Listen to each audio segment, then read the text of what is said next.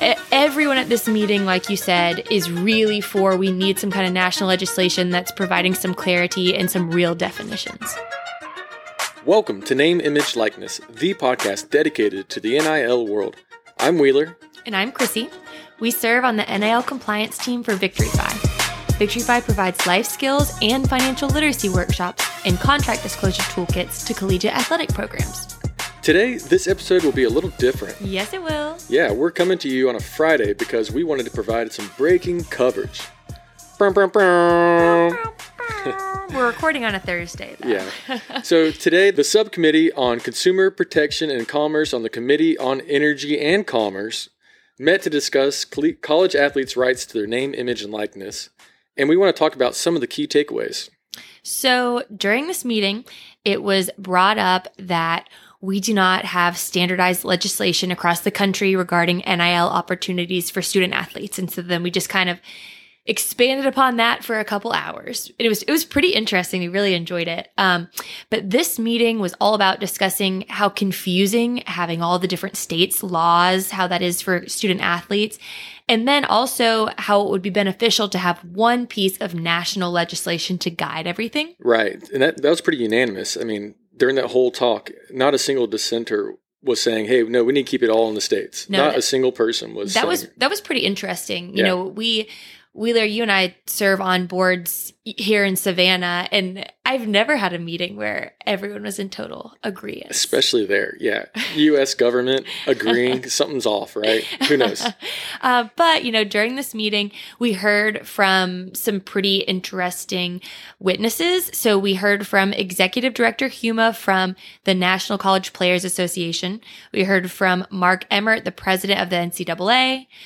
Linda Livingston she's the president of Baylor University, Jackie McWilliams, the commissioner of the Central Intercollegiate Athletic Association, and Cammie March, that golfer who developed her own app from Washington State University. So they all provided testimony during this committee meeting. And there was not a lot of love for Mark Emmert. He was repeatedly reminded how the NCAA was determined to have violated antitrust laws by the Supreme Court. Huma was really, adamant about that. So he did a lot of that work in California that kind of sparked this legislation kind of getting going, jump-started it, fire-rocketed up. But yeah, Huma was really against Mark on that. Absolutely. It was interesting. It was super interesting. So we want to talk about it. Yeah. So what did we learn? So some interesting points were brought up. One emphasized that, this push for Congress to pass federal guidance for athletes. So the patchwork of different states and legislation is confusing not only to athletes, but to recruiters, to schools, to parents. Getting into athletics, you're in high school, you have to kind of take that step to the next level. And having stuff at the state level really is kind of confusing. Mm-hmm. And it kind of brought up what was, a lot of hesitation and a lot of conversation was talking about it, where each state has a different legislation. Well, is there a competitive advantage? Is that going to encourage one student athlete to go to one school versus another? Or, Chrissy might talk about it later, but, different states or different conferences might have different state laws. So, like the SEC, we have, for example, Florida, Alabama, Georgia, Louisiana, Mississippi, all kinds of states. And like just dealing with that at that level, each state has different legislations. So that was really, really interesting. So like students might actually seek out opportunities for NIL rather than finding an athletic program that would otherwise be a better fit for the student. And, it was brought up that most college athletes are not going to go on to play professionally. And right. So only 2%. Exactly. And so it's so important for them to also get a great education while they're there. And if they're just chasing these NIL opportunities, which they are not guaranteed to have anyway, they might really make a choice in terms of their academic career that's going to affect them for the rest of their lives. Maybe they needed to go to a different school where they could have an area of study that would benefit them more. And it's very concerning. They brought up a lot of points about that. Yeah, totally. And it was also proposed that the legislation should include clear definitions of third parties. Mm-hmm. And this is something that we're kind of thinking about because, as we're kind of figuring out what is going on, we have Division III, Division II, Division I. This is expanding all of the NCAA. So everybody that Mark Emmert kind of sits on top of, we have like a lot going on, and making concise legislation that makes sense for everyone. There was a lot of concern that it wouldn't be equitable, and like making these laws equitable, and that's so difficult kind of to conceive. And so part of that was kind of defining like what is a third party, what is a benefit from a third party. Can you talk about that a little bit? Sure. I mean, there's just so many questions, and so going on with the third parties, and I guess just kind of moving into contracts, defining who these students should work with. And, we were talking about, okay, we want to make sure that this is not pay for play. How do we determine that it's appropriate? These students can work with these businesses. This won't make them ineligible. They won't be breaking any rules. And that's so loosely defined by all these different states, it's confusing to these athletes. And so that's why they're saying we need to have this one piece of legislation that's really going to guide the students. They won't be guessing. As you mentioned, conferences could have schools in all different states, several different states. And this is confusing, and it's hard to provide guidance to these students.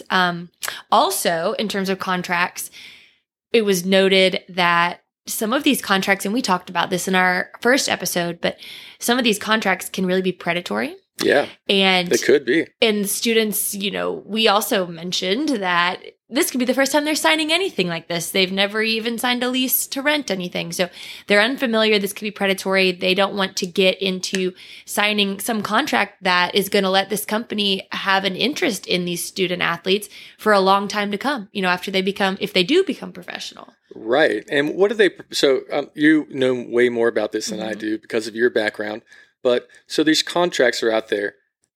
What's going on? Who's actually going to do the reviewing, and kind of, is it going to be at the school level, or what are the people at this meeting, what were they proposing? Like, kind of like, what did they want? Well, everyone's best friend, Mark Emmert. I thought this was really interesting because right now it's so self-policing, and that's still what he was proposing, but he was proposing a national clearinghouse that would review NIL contracts. And so the schools themselves would receive these contracts from students just like they're doing now. That's, we do that with schools with Victoryfi. You provide contact disclosure review, and but the schools would still be collecting these contracts, reviewing them, but then they would ultimately be sent up to this national clearinghouse.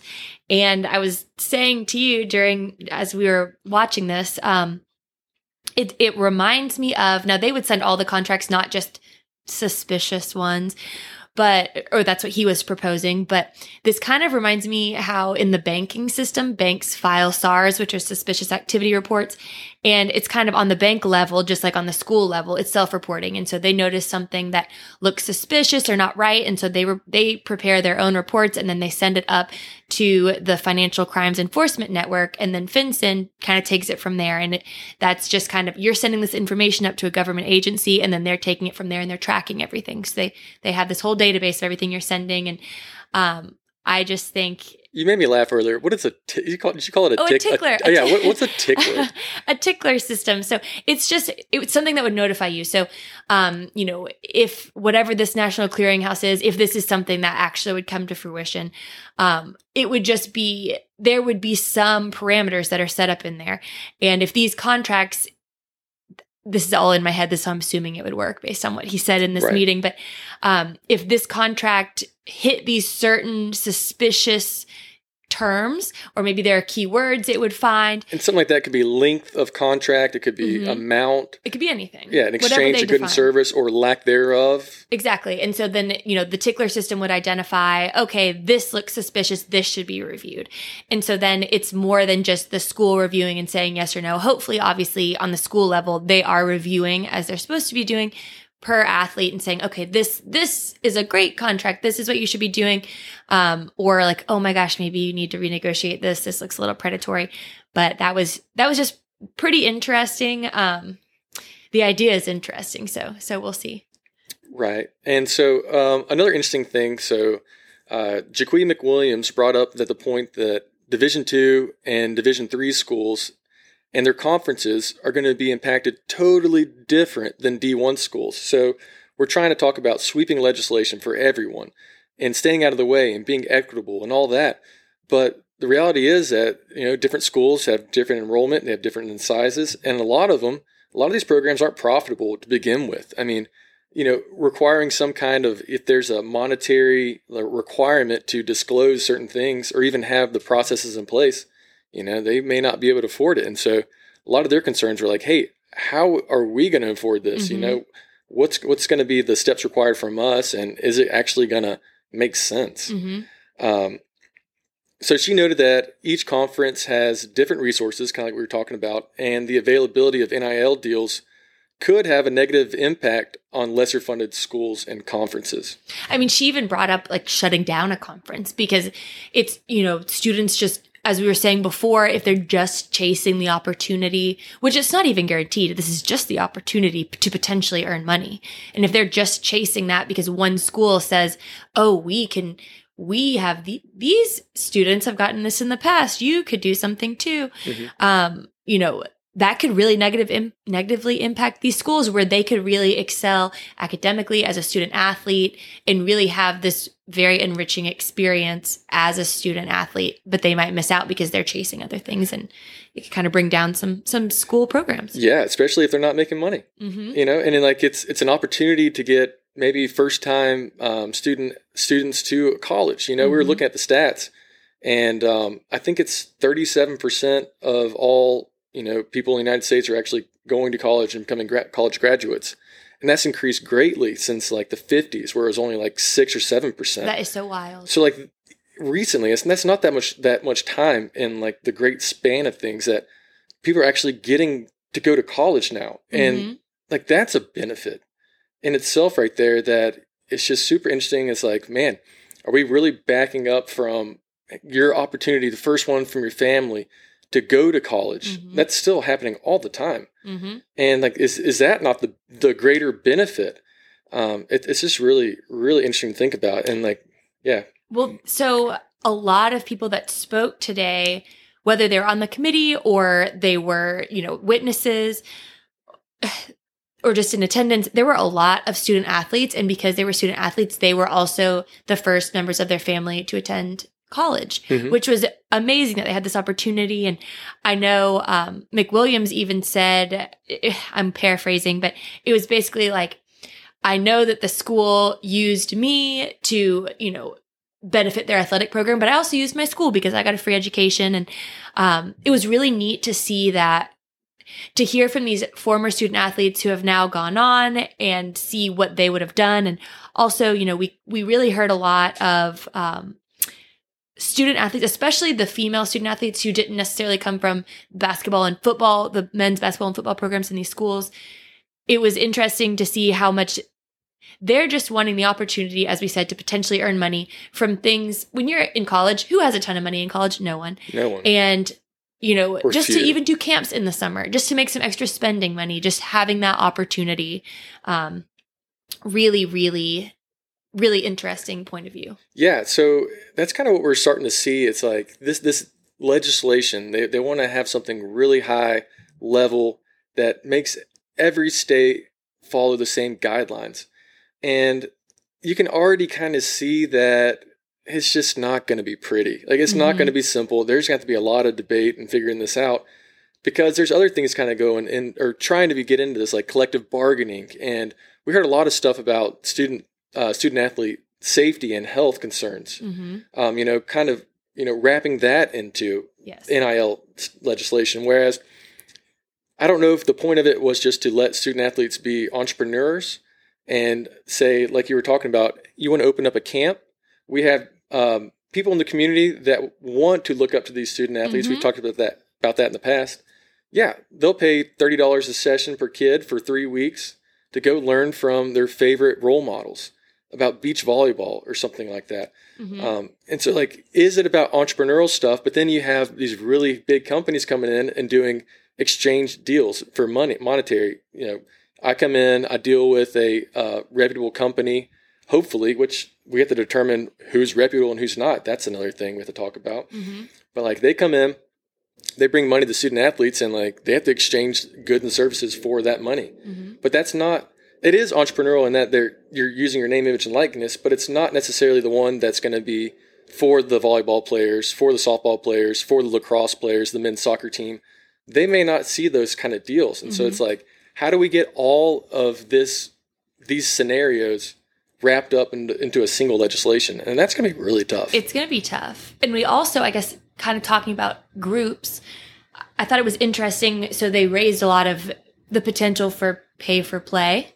And we've covered, we've even covered some things about this, but when all the athletes in like an athletic program or on a team receive, like if some company gives them each, I think they even used an example of like $600, and they said, okay, if everyone on this team gets this, you're going to endorse whatever company and you get this money. Well, that's kind of enticing the student to stay at that school, isn't it? Because they're not getting it. It's not their individual. This endorsement will not follow them it will not follow them from school to school. So it's kind of forcing the student to stay where they're at, which is interesting. We're kind of getting into this gray world, and everyone at this meeting, like you said, is really we need some kind of national legislation that's providing some clarity and some real definitions. Just looking back at it from big picture, we have a problem where we're just too obsessed with football and basketball. Yeah. We keep, talking about how much money is being brought in and how like the student athletes aren't getting their fair share, but then we kind of take a step back and realize, well, it's only men's basketball and men's football that's generating profits. Mm-hmm. Everyone else just wants the opportunity to, I can't remember her name. It was a student athlete from Washington State. Oh, Cammie March. Is it Cammie? Cammie. Oh, Cammie. Mm-hmm. Yeah, it was Cammie. She's a golfer from Washington State, and, they never really kind of explained what her product was, but she's an app developer. Mm-hmm. And so she was going through hoops to release her product. So she is going to school for that. She had a creative idea. It has nothing to do with anything. No, she's just an entrepreneur. She's just an entrepreneur. And so this legislation should absolutely favor her, to let her be an entrepreneur, let her be a student athlete and make some money. But her situation is not necessarily the Dr. Pepper deals with Clemson's quarterback. Mm-hmm. They're so entirely different, and making that legislation fit everybody is going to be really tough to do. Absolutely. That's such a good point. I cannot wait to see how if it goes anywhere, really. Yeah, and I wonder what they're going to do. I mean, are they going to pass it quickly, do you think? Or do you think they're going to try to get a baseline in and, put something in, change it 5 years later? Or I mean, so everyone today was saying if we don't do something quickly, it will just get so taken over by the states. It will be so hard to implement anything nationally. However, this is just my opinion, but if you rush to pass some federal legislation, that's harder to go back on if we don't do it right. Right. So we'll see where that goes. It's pretty interesting. It's my hopes that, this is just me talking opinions as well, that whatever does come out nationally when that legislation does drop, I hope it's broad enough where changes can take place later on, but it allows student athletes just to get the entrepreneurial abilities that they want, and then we can go from there. Mm-hmm. We need to open it up. Like Cammie should be able to release her app, and it shouldn't have effect on her status as a golfer at Washington State University. And who was I can't remember who it was or what school, but there's a gentleman that is a singer that he was, performing under a fake name. If you're a singer on Saturday, it's off season, and you want to put a tip jar out there and sell some CDs, that has nothing to do with your sport. You're doing it on your own time. It's your job. It's your business. You're an entrepreneur. Will Ulmer III. Who is it? Will Ulmer III. Do you know his stage name? Did it say? All right, we're going to look it up real quick. Sorry not to interrupt your great thought. He went Lucky Bill. Oh, Lucky Bill was a singer.